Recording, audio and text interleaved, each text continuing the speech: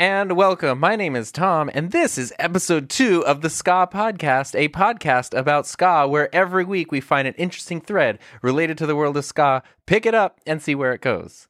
And if you're still here, despite that intro, today is going to be super cool because it's the first time I've had a second episode, and it's also the first time that I'm going to have a guest. So, if you didn't listen to last week's episode, it was all about my personal history with ska music and how it changed my life and all the just that whole journey, which I just wanted to share to contextualize what the heck is happening here. And this week, I wanted to dive in and sort of have a similar discussion, but with somebody else. And that is my very good friend, Mike Alvarez. I'm going to give him just run through the stats real quick. So Mike and I have been friends for almost 20 years now. Mike has a history of going kind of similar to me, like not knowing what ska music, it sounds like, finding religion or something, and then knowing what ska music is, and then going even beyond that and performing in multiple bands over the and present day, like literally working on and releasing music in addition to being his day job is a high school band director and high school ASB director. So he has 2 kids. So he's busy, and he made time to be here. So, hi, Mike. I'm number 2. All right. There's such a deep connection in this for us that it's going to be impossible not to do inside jokes throughout the whole thing. Yeah, I apologize in advance. So, brief history. Like, how would you describe yourself? Because we have known each other for a long time, but as happens in adulthood, you don't get to hang out. Like, there was a point in time where you would come to my apartment every day. And we would see each other every day. But that was like a long time ago, well over a decade ago, significantly more than a decade ago. And now it's like, we talk online and like each other's Twitter posts and things, but we don't have that day-to-day, like, I know exactly what you're doing, you know exactly what I'm doing, relationship that you can have when you're younger. So for people who might not know you, and even me, since I don't know everything that happens in your world anymore, who are you? And what are you doing here? I'm Mike, and like you said in the intro, I'm a band director, and I'm the ASB advisor, director, whatever the title says. So basically, I'm like the event person on campus. I put on all the cool events. That's not true. And I am married to my wife, Krista. We've been married for 8 years. 8 years.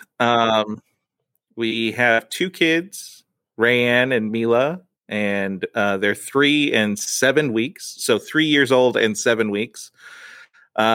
If they were both weeks, that would be really bad. Delayed twins. Yeah. Yeah. And I'm in, like you were saying, currently I'm in 3 bands, Good Luck Ugly, the Toyotas, and Holy Shnikes. Which one of them is mostly covers. So that's why that one feels really possible. Because which one is that? Writing the songs. That's Holy Shnikes. Holy Shnikes is almost all covers. We might have some original songs, but you just did your Smelly Cat cover, right? Yeah. That one will be on a compilation in like the UK or something. Cool. Yeah, I just get the projects. My partner in it, Jacob, he kind of gets all the connections and stuff. So, well, it's funny, my very first video that I ever uploaded to YouTube ever, which was not on my current channel, so you cannot find it, was the video we made in 2007 when you were recording an album all by yourself. The Sounds Like Mike. Yeah. Oh man. It was like the record recording studio was the guitar tech for like Slipknot or something like that. I can't remember what his claim to fame was. It wasn't something that totally jived with where we were at, but I was clearly a nuisance. Right. But you had a little bit of money, and so that worked. And I mean, the song sounded especially, I don't know how old you, at the time, you must have been like 18 or something, 19 years old. Like, I mean, it was a legit album, all recorded with one person, and I just filmed the little compilation of it, which I edited together in iMovie, and the end of it, you have a guitar solo in a song, and I wanted to do quick, fast-paced, like, frame by frame, like, and all the whole thing. So I actually skipped one of my college classes and stayed home to finish that in iMovie because I was so excited about it. And it was really hard to do frame by frame editing in like iMovie 2 or whatever version it was. So that was really fun. But that was you, like, point being, I guess, you've been doing this stuff for a long time, and there have been times when you've been in bands, times when you've not been in bands.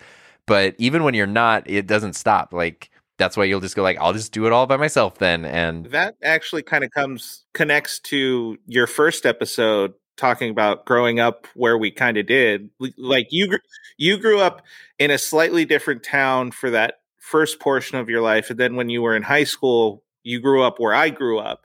Yeah. And like you can attest to it. There was no ska scene. No, there wasn't. In the town I originally grew up in, I didn't say this in the first episode, but it was a town where there was an undercurrent of people who were really happy about being white people. I will let you read between the lines of what I mean with that, but I did not fit in. But as I hear you talk about like being a band director and being in all these bands, which have played, like, you've played in bands at venues where you've gone to shows, which I think is really cool. Yeah. Like when you can, that's pretty surreal. But I first knew you in the 11th grade. I think you must have been in 10th grade because we're a year different. Yeah, I knew your brother who played music. I played guitar. He had drums, and he was like, you should come over to my house and play drums. And he had a whole room that you could play music in loudly, and I lived in like a little apartment, so that was amazing.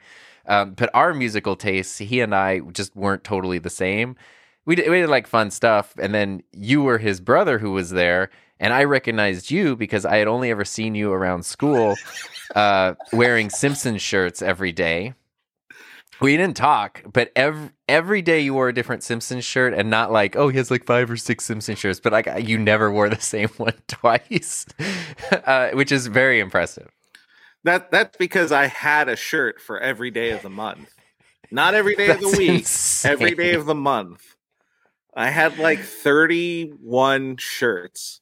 That's how many days are in months, yes. I covered all of them, you know, March.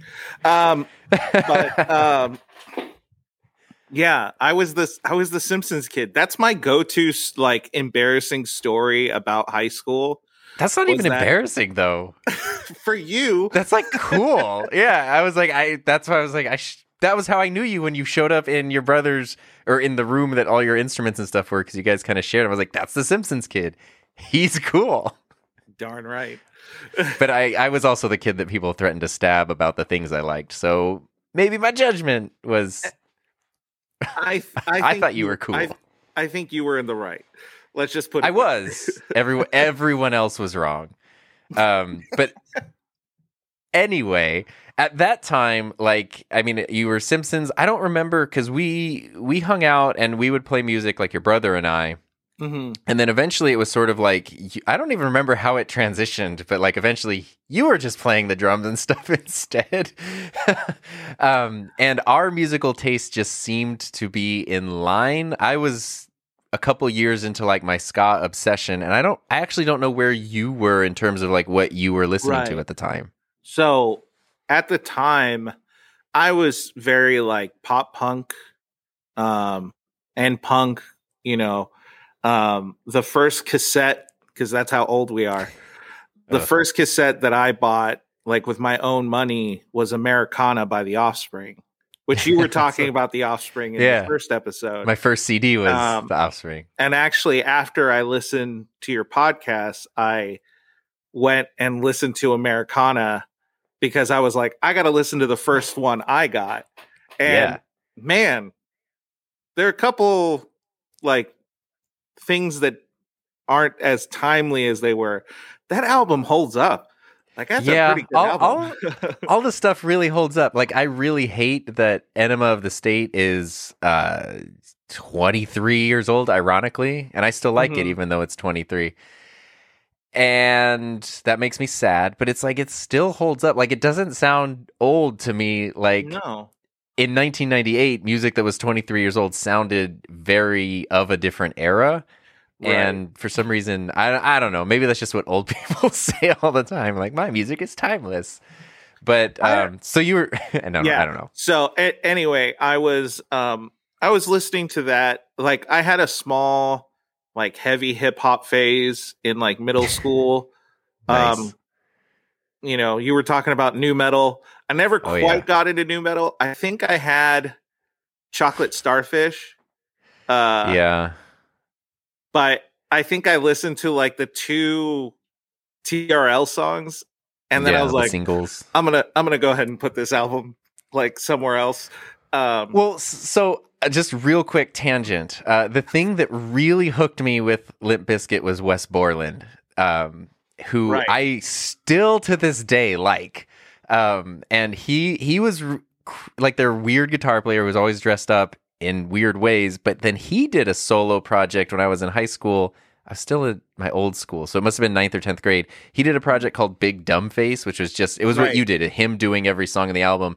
And it was like the first time I'd heard an album that had like lore to it, because it was about like characters and settings, and it was really stupid, but like it was really funny. And maybe that was kind of a thing that was like opening up the thing to like Aquabats and stuff, because it was someone who I like had respected from the before times, and they were going like, it's fun to be experimental and weird and goofy with music, and like you can actually have fun with it. And the end of the album is literally just him making prank phone calls. So like it's very interesting. And then that album that you mentioned was, I think that was the first one of theirs that came out after I had started playing guitar, and he had done the whole new metal thing of like 7-string guitars, 1-finger power chords, and that was where he switched to 6-string guitars. And I remember I read an interview where he's like, I can't even play 6 strings that well, so I'm not going to add a 7th yet. And I was like, that's actually kind of crazy. And then he worked really hard to like really build up his guitar playing skills, so say guitaring skills. And I just thought that was cool. And then just recently I've seen him on podcasts and stuff from like this week, which is very strange, because it's like, oh, you're still like making music and doing cool stuff. And like, anyway, I still like him a lot. That was my like connection to that album, and it all just flooded back. So I had to interrupt you and tell you about it. No, that's fine. Because that's how interviews work. After your podcast, I went back and listened to Limp Bizkit, and I was like, okay, I was right. I was right to not listen to them that much, but I was listening to the singles, and the thing that stands out to me are the guitar parts. If you could just get rid of the vocals, you could isolate the you'd have some decent parts. They're super weird. They're super interesting, and it's undercut by the fact that it's talking about Nookie and rolling places. And same thing, like their drummer is super good. Like musically musicians. They're not bad. It's just the vocals are terrible. I'm sorry if anyone like is a Limp Bizkit head, but I don't know what they call their fans. You're about to get stabbed, dude. It's gonna happen again. Oh no. Never mind. They're all great, and Fred Durst is a treasure. I did have a Save Ferris album that a family member gave me, and that was kind of like my big intro. You know, being a millennial, we had like a plethora of, you know, weird where like America bought out Japanese properties and then did stuff with it. So there was like the Digimon movie that had like Mighty Mighty Boss Tones in it. Yeah. And you were talking about basketball, and you know, I think you showed me that movie for the first time. Probably. Sinner. But it was actually when you came over that I was introduced to the Aquabats, because one of the songs we played was Danger Woman. I do remember that. I remember that very well. After we played that together, I went on LimeWire and was like, the Aquabats. And just started really listening to them. And then, you know, since we were in that generation of stealing music, sorry. You mean borrowing? Borrowing. I gave it back. Look how much money I have spent on Aquabats merch and albums 10 times over. If I could have, I would have at the time. But I think, it was that place of like everything would get mislabeled. And gosh. like there would be Aquabat songs that were like Real Big Fish songs. And at that point it was like, oh, who is this for real? And so I sought them out and then, introduced to Real Big Fish, introduced to the Mighty Mighty Boss Tones. And the crazy part, I don't know if because I may have introduced them to you. I might be wrong about this, but when I was doing this search, and this is a heated discussion for another time because people get all weird if they're ska or not. But Streetlight Manifesto, I thought that's where you were going. came out with Everything Went Numb. Yeah. And I got it at the warehouse when it first came out. And I was like, what is this magic? Like, this is amazing. You were the one that introduced them to me because I have a specific memory of it too that you might not even be aware of. It was sometime, I think you were either picking me up or dropping me off at like my mom's apartment.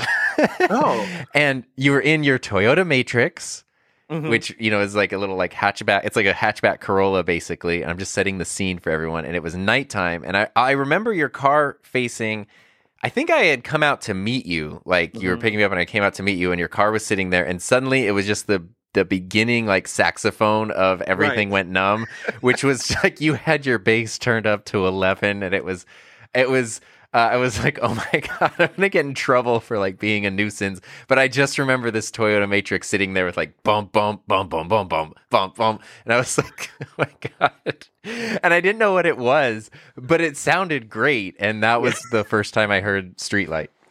I'm a very nerdy Mexican. I don't have hip hop or ranchero music playing. I have ska music. But I mean, there's like a huge, this is where like, as a straight white male, I just want to never talk about race or culture because I just don't know how. But there is a strong Latino like influence in ska, and that is very interesting to me. I actually think it's the other way around. What I've started to kind of research more and more into Mexico, trying to go deeper into my roots because my mom is from Mexico. My adopted father is from Mexico. So I grew up this Mexican culture, but I grew up in America. So they were like, no. And I'm finding out how much of a melting pot Mexico is and how influenced Mexico is from Africa. Oh. And from the Caribbean and Jamaica and all of that. And so I wouldn't be surprised if some of the folk music from Mexico took some of the influence from African music, which the African music helped the Caribbean music, which the Caribbean music then turned into ska music. I wouldn't be shocked if that's the timeline, because I don't actually think it's the Latin to the Jamaican, but the other way around. And I mean, I had always thought it just like converged in some way just because, like traditional Latin music has horns and brass and stuff. And it just figured when people are playing that and you have other styles of music that incorporate it, you're just going to go like, oh, look, I also play that. So I will like, you just sort of absorb, like if you play guitar and you hear other guitar sounds. I feel like there is a connection. I don't know what it is historically, but I do think that there is definitely a joining factor in both of them, because there is something similar even within just like some of the folk music of Mexico has kind of this offbeat hit, and sometimes it's fast, sometimes it's slow, but there is this little offbeat thing. And I think that like ska music, I think it kind of pushes it or sits on it a little more, and like some Mexican folk music is just kind of on time in the pocket about it, but there is something there. But yeah, I agree. There is a connection. I don't know exactly what it is. I have my theories. I mean, that's cool. I had no idea. I didn't know that part there.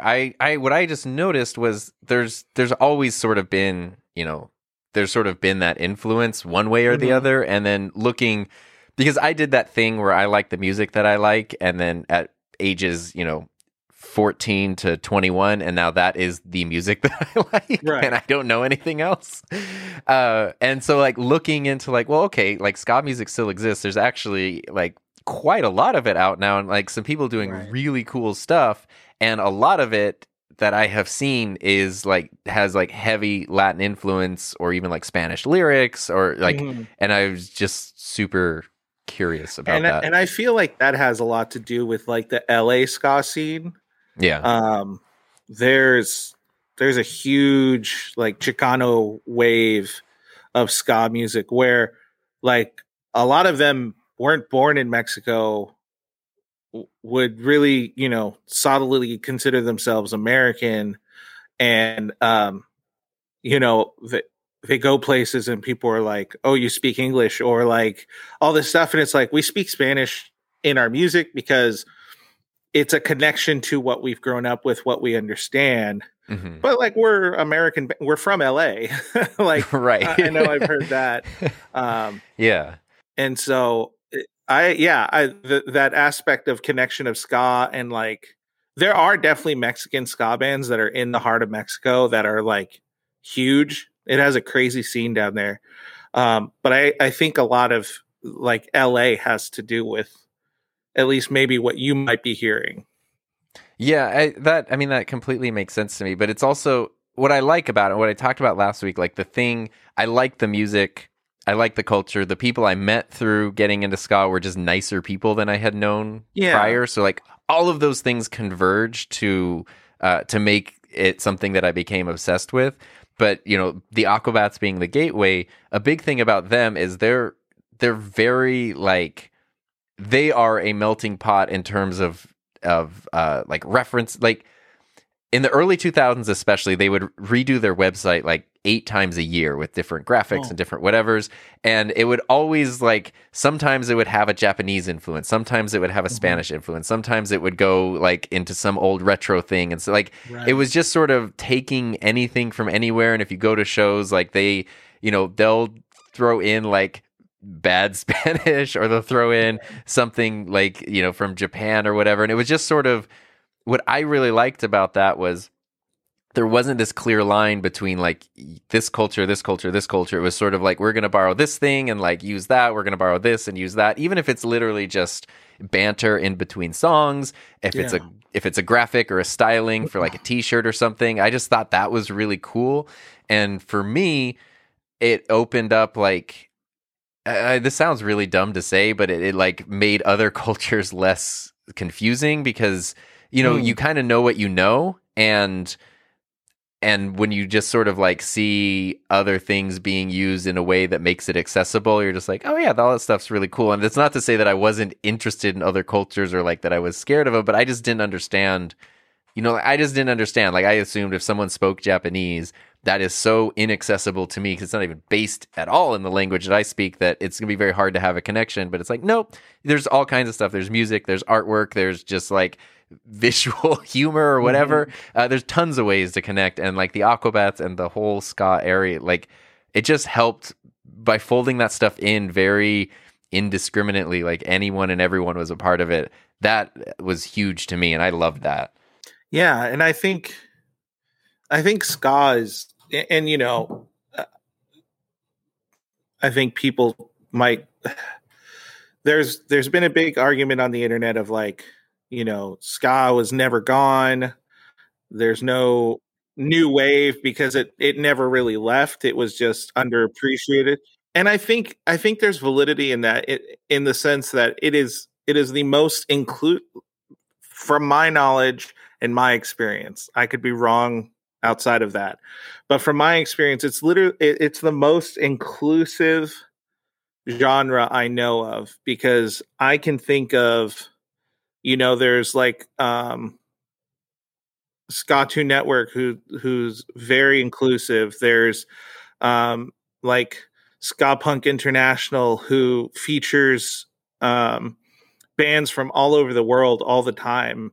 And even now, like, I shouldn't be shocked, but it's crazy to see, there's Japanese ska bands, there's German ska bands, there's UK ska bands, there's Jamaican ska bands. That's crazy. No, but that, like it's this thing where it's like I think it's more prevalent around the world, and I think more people find a home there in ska music than most genres. And that's not to say it's perfect, because like the book In Defense of Ska was talking about the what's their name? Propagandhi. Their song, Propagandhi, their song Ska Sucks. And it wasn't to say ska sucks, but it was literally like to speak against some skinheads who were causing trouble, some Nazis who were causing trouble. And like their point was like, this is not your thing. Like, don't do this. So like people who have like bad, evil intent can take ska music and try to do something with it. But I feel like the culture and the community is very inclusive enough to protect people and to be like, no, we don't really want that. That's definitely the exception and not the norm. Yeah. But I also think the community is really good about like bringing people up and really doing something positive. So yeah, I would agree with that of like, it's kind of everywhere, and it brings everyone together, and it doesn't really matter where you're from. It's huge. Like an American band, a Mexican band, a UK band could go to Japan, and it'll be huge because they're just like, you do ska music? Let's listen to it. And, like Oraska band, I've been trying to see every time they come to America, and I can never get tickets because they sell out so quick. And it's a Japanese band, but they have a huge following here too. And it's, I would love more of that. Like, I think it's rad. I don't know. It is. It's. I mean, that's the thing that I love, and I guess that must have hooked. And what is interesting is like, you talk about, okay, I guess I introduced you to Aquabats.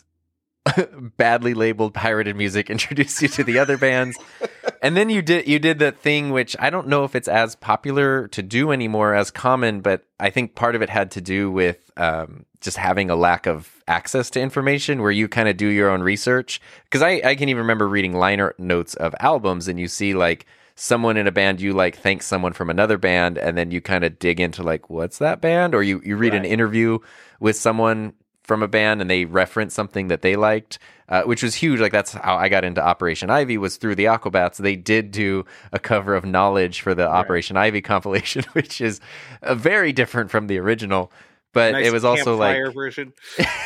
yeah, with hand farts.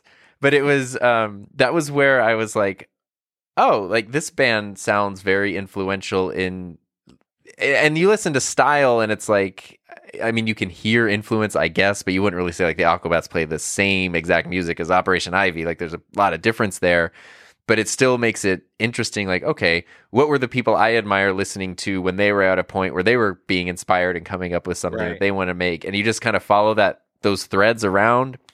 And that's when you come across people, like Tim Armstrong, who then has a hand in like everything to this day. Like there's a connection, and there's a few of those kinds of people throughout at least like the North American ska history, where it's like everything sort of bounces back and is connected in some way. And to me that's fascinating and you find so many good bands and so much good music that way. Because I even remember Rancid specifically was like, I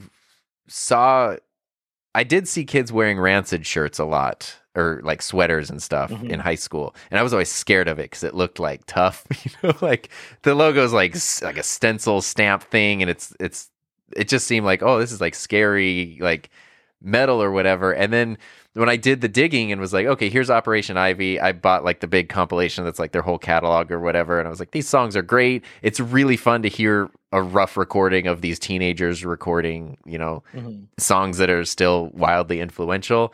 And then I was like, wait, it's like people from that are in Rancid, And then I listened to Rancid and go like, God, a lot of these songs are just like real catchy and like really good, and not what I had expected them to be prior to that. And I don't know, it's just, that was fun. I don't know why I told that story, but I told it. Maybe the point was just how, like, it's so big, but the world is so small too. It's just sort of like how much there is to discover. And I think I was thinking back to your specific journey of, so going in and like, I guess you started by what I had introduced you to. Right. So here's the stuff I know you got introduced to that, but then you discovered stuff on your own. And not only did you discover it, but it like stuck with you. It wasn't the thing that I used to listen to that in high school and right out of high school. It's like, it's many years later, and it's still like you're literally making that music now. Right. So can you expand on that a little bit of like, what can you fill in some of those blanks between, what is this band's Streetlight Manifesto? What's that? Versus like, now I'm in my mid 30s and still doing this. Well, I think Streetlight may have been one of the biggest influences in that, because everything they did, lyrically was very complicated. They were talking about suicide. They were talking about the dangers of capitalism. They were talking about injustices. They were talking about a lot of things that I think in a lot of ways affected me, that I had experience in, but I didn't know how to do it. And at that time, Blink-182, they're talking about like girls and farts and different things. And like the Aquabats, they're so playful, but it was this thing where it was like, you can have this music and we won't sacrifice the lyrics. We won't sacrifice the musicality, because the music is very good. Like, they do some amazing things, the harmonies, the horns, they're all amazing musicians. And then, live, they don't sacrifice anything live. They're a crazy show. And I think watching them and the Aquabats live solidified everything. And I think too, like, our friendship helped that too, because we were the only two that really dug that stuff. Like, yeah, it was very lonely. And so when we were together, it was either ska music or the Simpsons. And They Might Be Giants. Yeah, and not much has changed, I guess. It was one of those things where it was like, I love this. It's so fun. I'm a pretty optimistic person. I'm a pretty energetic person. And so to have a music genre that feels very energetic and very upbeat, but that could still talk about the stuff that sucks, was something that I was like, I love that. And so part of the reason kind of my path got started was there was no scene in the desert. And how I learned all my instruments, I don't know if you know this story or not, but like my parents bought my brother a guitar when he was in the 9th grade and when I was in the 8th grade. And they were like, you can't touch this. You cannot touch this guitar. And so then you touched it. Oh, yeah. But I was able to convince my dad to buy me a bass. And so my 8th grade year, I learned the bass.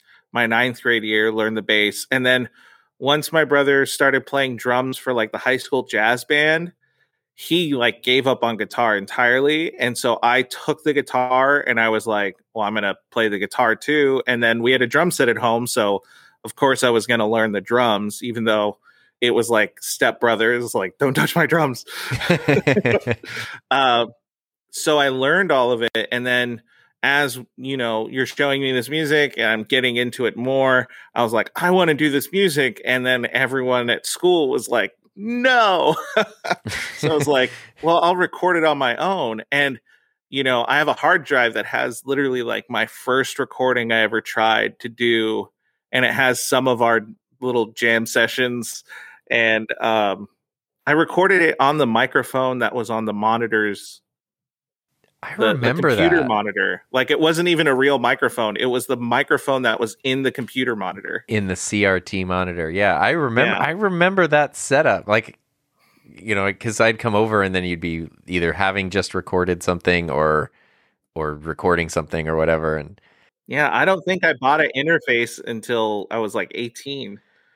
Yeah. I mean, I know that's obviously not the route to best quality, but I always like it when it's like, this is what I have. I'm going to use it and do the best that I can with it. And that is my memory of you in those times, is like, Mike is just only doing something with music. No matter what day or time of day it is, like he's either playing it, listening to it, or recording it, and never anything else, which is great. Like, I mean that in a good way.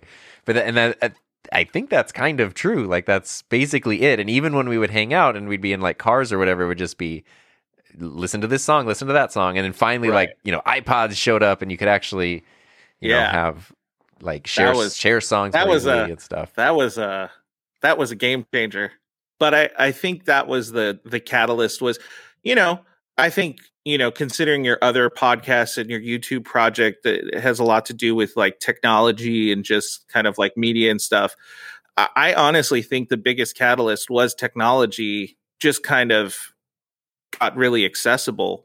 'Cause with, I downloaded what is now Adobe Audition as my recording program. And that was my recording program for a long time. And then I played with Pro Tools for a while, and then Logic came out, and, Logic's in the middle of the road. People like it, people hate it, but it does everything I need.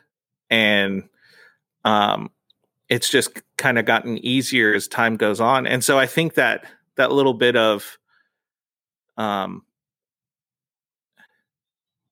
doing it the way I did it lets me kind of hear the song in my head all the way.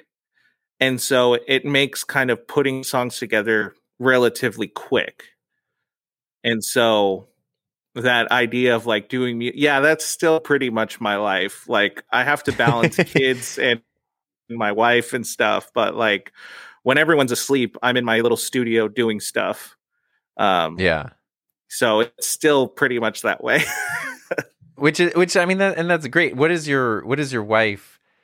Because here's my story, is when I met Heather in 2017, obviously I was obsessed with the Aquabats. That was, as we're getting to know each other, that's one of the first things that becomes obvious. And so we met kind of in the summertime, fall, and for my birthday in December, she got tickets to the Aquabats Super Show Season 2 like event at a theater in Long Beach, where it was... I don't think she knew what she got herself into. No, but it was all the Aquabats were there. I remember that. Yeah, it was them watching the entire second season of the show and giving live commentary to it. So it was like 5 hours or 6 hours. But it was crazy because then like the battle tram was out front, so I got like a picture driving it. It was super cool. She had no idea what she was going into, and then within the next 6 months, I don't remember the exact number. I think she had been to like, but 6 to 7 Aquabats concerts. Right. We went to the Back to the Beach festival, and she was like it was not a thing that was on her radar prior to that, even having grown up in Southern California.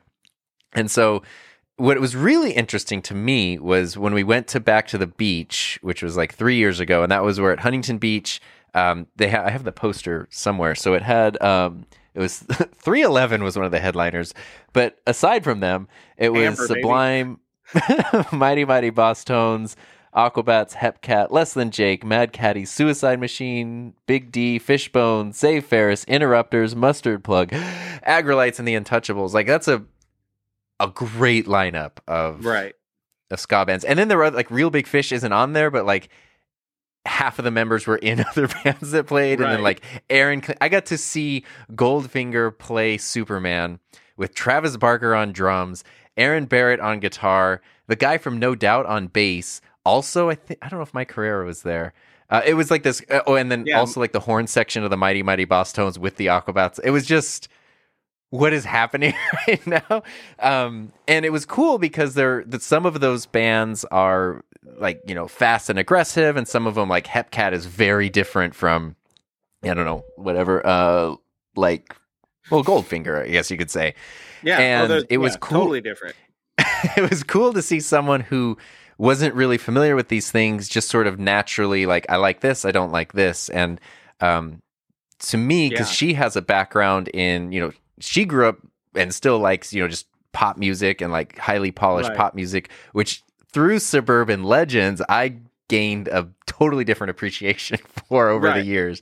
Because as a kid, you're just like, I want to listen to cool music. And then I was Right. like, oh no, like they're working really hard to be like really polished, and it's actually super cool. Yeah. But anyway, she had that background and then like hip hop dance stuff, and to see with those backgrounds what I don't know, it was just so interesting. And then she totally likes it, so I'm curious.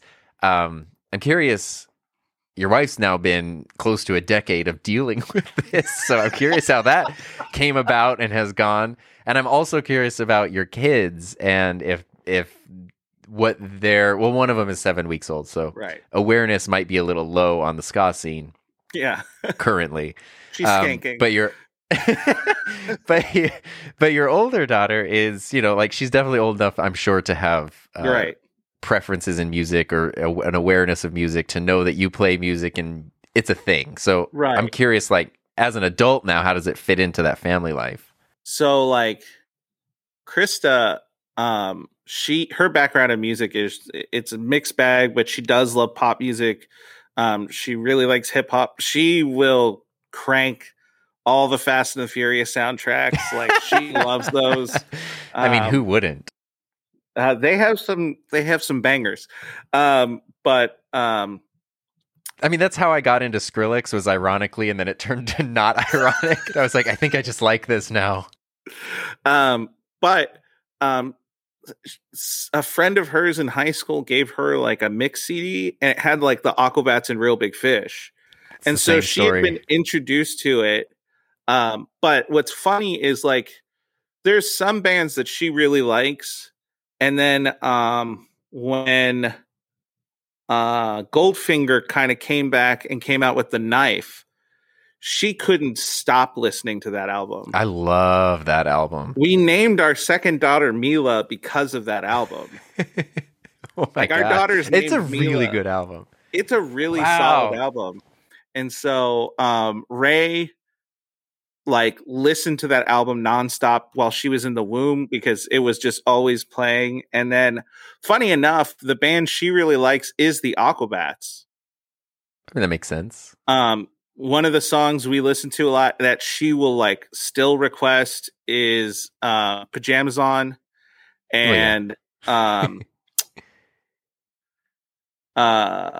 shoot, I'm blanking on the names, but two of the songs from the newer albums that sounded like Halloween songs. Yeah, spooky.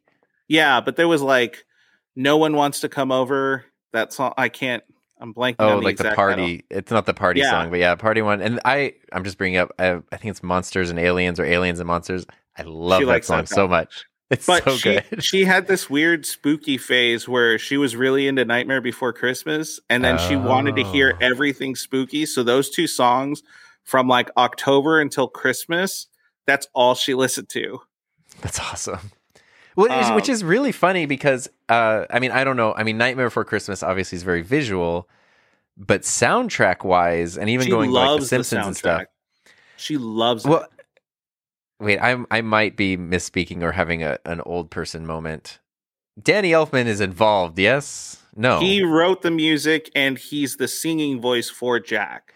Okay, I wasn't a crazy person. Because that, like, I had always liked him, like his soundtrack work, and then through the Aquabats, that was how I discovered Oingo Boingo. Or I was like, oh, he has this band which has like all kinds of influences to it, and very much an upbeat, like dung, dung, dung, like that kind of thing. And I realized from an early age, anything that has sort of like that offbeat, upstroke, whatever, I've always been drawn to it. And that goes, so it was interesting because it's like, not that you hear that a ton in Nightmare Before Christmas, but it pops up, and then her ear just went to like the Aquabats, who were inspired, of course, in no small part by Oingo Boingo. It's like that's where it's all connected.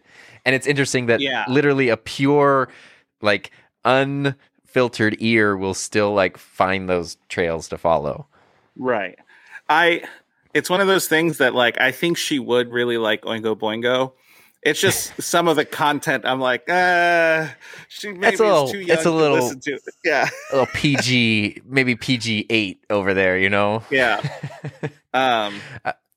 But yeah, I loved Danny Elfman. I had always had an affinity for orchestra music, The Simpsons, and well, The Simpsons, but like the Batman soundtrack, all of his movie soundtracks.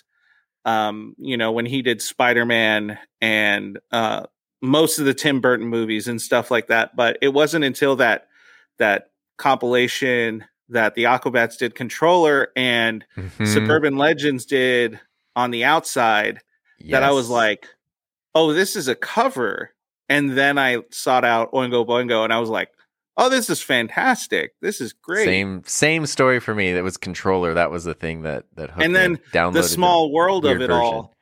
John Avila, who was the bass player for Oingo Boingo, was the one who recorded Real Big Fish's 2 commercial, not the earliest one, but like the one that has Sellout and then the one that has the turn the radio off.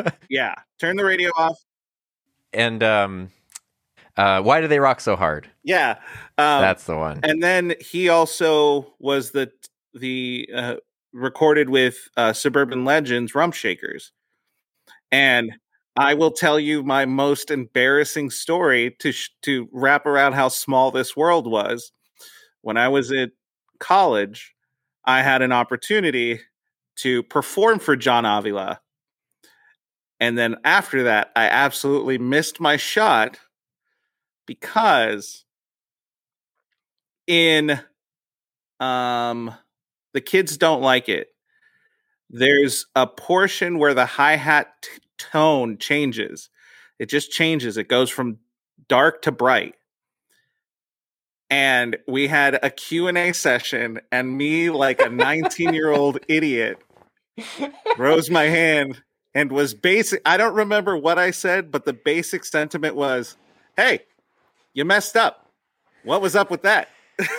And you were the guy that was like, in this scene, Itchy strikes Scratchy's bones I hate myself to this day for it.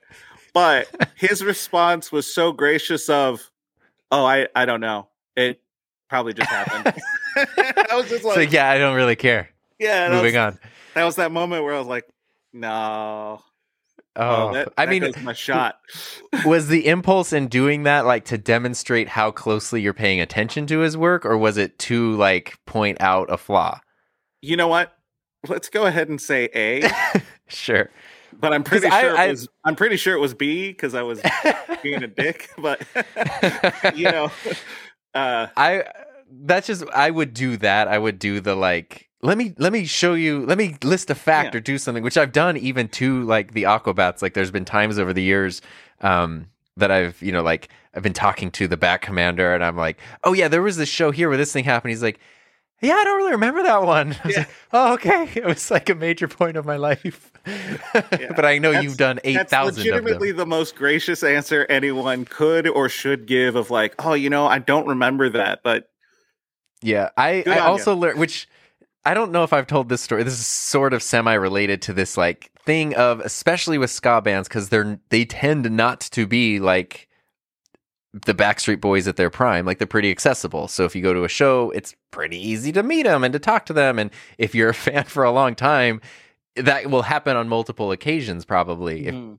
And that's really cool. And I never know how to handle it. Right. We could have a whole episode about that. But I did learn a thing. This was at VidCon 2 years ago. I saw has nothing to do with. Actually, it's tangentially related to ska because it was. It's a dude, Adam the Woo, who has a Disney-related like adventure YouTube channel, but is also like a drummer and a musician. Has played in a whole bunch of bands over the years. Super cool guy. I love his channel. And VidCon, there's a bunch of people who you like, and I never know. Like, I don't want to bother anyone, but I want to like say hi and all that stuff. And Heather was like, all you do is you just walk by and you say, I love your channel, and you keep walking. She's like, you don't have to turn it into a thing. You don't have to stop. You don't have to take their time. And I was like, yeah, okay. And so I saw him coming my way and I was like, I'm going to do it. And so I walked by, and like he clearly had the thing of like, this guy's looking at me and he recognizes me, and he was like filming something, and I was like, hey, I really love your channel. He was like, thanks. And then I just kept walking, but he was totally ready to go like, and what is your name? Like, let's have a conversation right now. I'm not doing anything. Like, I can totally take 10 minutes and talk, but I just bolted into a doorway that I didn't need to go into to like get out of the situation. And I feel so what a nice bad. guy. I mean, he handled it, but I do remember a slight look of confusion of like, where are you going? And I was like, I don't want to waste your time. It's like, who said you're wasting my time? But anyway, very quickly, do you remember your first like ska show, live show experience? I know you talked about Streetlight and Aquabats, but I don't know if it was one of those or something else. I'm always interested in people's first live experience, because that's where it's not just the thing in your earbuds, it's not the thing you're reading, but you see it and you're surrounded by other people who are also in it with you, and that can be a really big moment, especially if it happens at the right age. Do you remember yours? Yeah, mine was 2005. It was like June or July. It was at the Glass House. It was the Phenomenauts. Shoot. Was I at this show? No, I went with someone else. I went with a girl. No. Nerd. Yeah. I thought you were going to press a girl by going to a ska show. No, it was like, because, I had a friend who they were all into the Aquabats too. It was that like Mormon connection. And, but it, they drove me out there, so I'm not going to say anything. And, three-piece band. They wore like space Supernova. Thank you. So it was the Phenomenauts, Supernova, and the Aquabats. And that was my first show. And I still have a photo with my friend. And at the end of it, and we are drenched in sweat, and I gotta believe it's not all ours. We were like close to the front for a while. We were by the pit. We danced in the pit. It was this crazy thing where I was just like, this is chaos, yet somehow everyone is a really good sport about it. And so there's no confusion. Cause we in Palm Springs, when we were at the age where we were kind of making our own decisions about music, there was a huge hardcore scene. There was. Like, whatever people were listening to, all the bands were hardcore. And so all the shows in the desert were hardcore shows. And I remember walking down downtown Palm Springs because my friend was like at this show and I was meeting him there. And a person, it was like a girl I went to high school with, came out and she had a giant welt on her forehead because the pit was just so crazy. And, that's not a reflection of all hardcore shows, but that was my only experience with pits. And so to have this pit where like people are skanking about and just dancing and enjoying themselves and no one's pushing each other.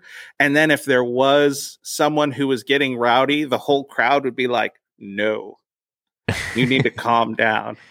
I was just like, I was just like, this place is so safe and so fun.